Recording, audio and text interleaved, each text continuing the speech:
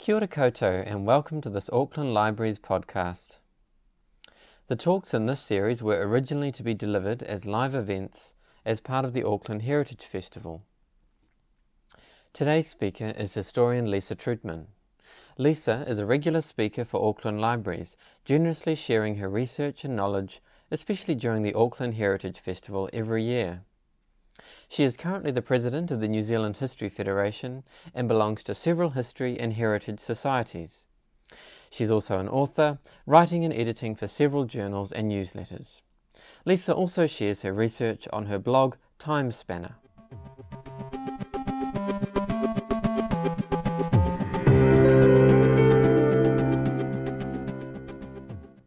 The following talk was originally to be presented at the Epsom Library as part of the Auckland Heritage Festival 2020. Even after it was ravaged by time, the remains of William Mason's windmill caught the imagination of photographers, poets and visitors to the St Andrews Road Ridge in the first half of last century. Join Lisa as she uncovers the history of this early windmill, which produced some of the city's first flour when the winds were blowing. Also, she shares stories of the later owners up to the mill's demolition.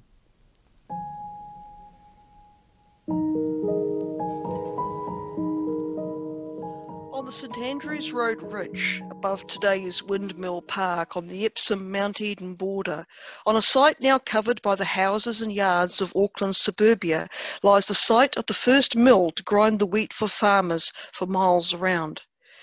In 1843, while wheat was being grown abundantly in Epsom at that time, there was no mill to process the wheat into flour. By January 1844, however, architect William Mason arranged for millwright Joseph Lowe to build a wind-powered flour mill for him on a stony ridge of land he owned in the district, sited on what is now the boundary between 27 and 29 St Andrews Road. This was to be the first flour mill in Auckland, but soon proved too small for the demands of neighbouring farmers. Mason was a man of his time. In 1838, desiring, in the words of his obituary, to assist in building up the colonial empire of Great Britain, he had sailed with his wife and 6-year-old son to New South Wales. There he worked with Mortimer Lewis, the colonial architect. Mason arrived at the Bay of Islands on the 17th of March 1840. He was a member of the founding party, which arrived on the site of Auckland on the 16th of September 1840 and was responsible for providing shelter and workplaces for the officers and mechanics and for unloading and assembling the prefabricated government house sent from England. The first Auckland land sale was held in this building with Mason as the auctioneer.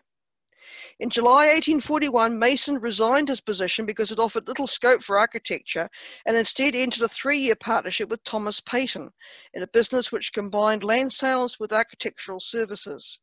His St Paul's Church, Emily Place, his association with Bishop G.A. Selwyn, and his involvement as a director of the first Auckland newspaper belong to this period. Both partners took up land at Epsom where Mason built his flour mill and began farming, which remained an intermittent activity throughout his life. He died in Dunedin in 1897. Back in 1845, Mason leased the Eden Mill, as it was then known, to the partners Spencer and Dixon, who upgraded the machinery. The mill and surrounding property was sold outright in 1847, and it was then run by Charles Frederick Partington and James Bycroft. The mill would come to be closely associated in the public mind with Bycroft well into the 20th century.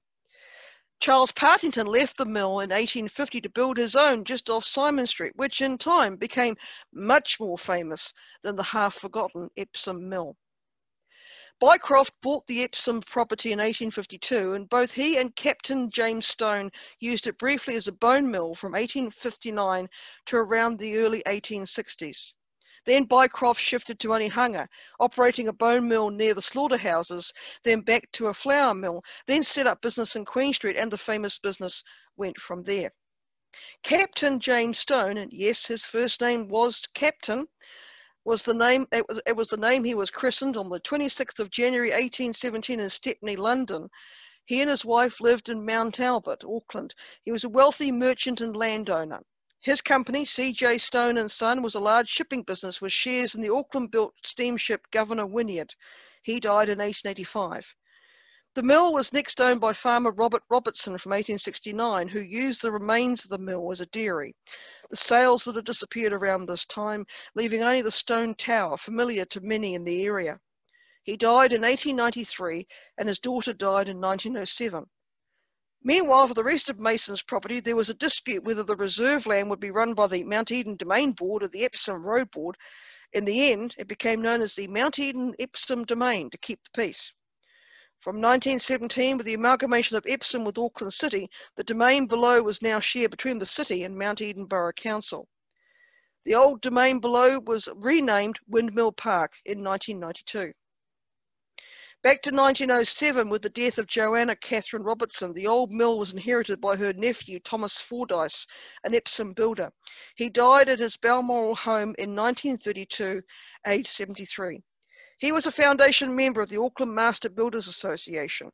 The site of the mill would remain with the Fordyce family until 1948. It was considered a danger to the public from the 1930s, but was finally demolished in 1953 during subdivision and development of the property. The mill has inspired artists over the years, and also at least one poet, E. Rendell of Mount Eden, his work published October 1930 in the Auckland Star. On the ridge, they built the mill so that winds that swept the hill could lift the sails and keep them going. Turn the mill within the tower, grind the good grain hour by hour, the yield from new lands cleared for sowing. The little township must be fed, flour was wanted for the bread, the mill ground when the winds were blowing. Seasons passed and now the mill, ivy-covered, looked down still upon the rock-strewn valley, lending to the rough scene charm and grace, as the sails with measured pace, the skyline crossed in chain unending, till at length there shone below here and there a window glow and smoke from evening fires ascending. On the ridge the old mill stands, seeming smaller as the lands are now a city suburb growing. Closer still the rough stones cling, weathering what the seasons bring, a rusty gold the walls are showing. On the edge against the sky, blackened grass stalks lean awry, no sails are there, though winds are blowing. This I know at midnight hour, when the winds beat round the tower, there comes the sound of long sails winding, their familiar urge and strain sets the old mill's heart again to grinding, very slowly grinding. The little township must be fed, this the flour for next day's bread, and lo, all around the city lights are shining.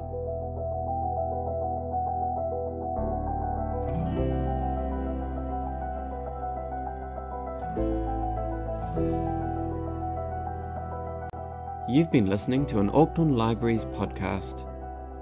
You can find further information on our page at SoundCloud or see the Auckland Libraries website.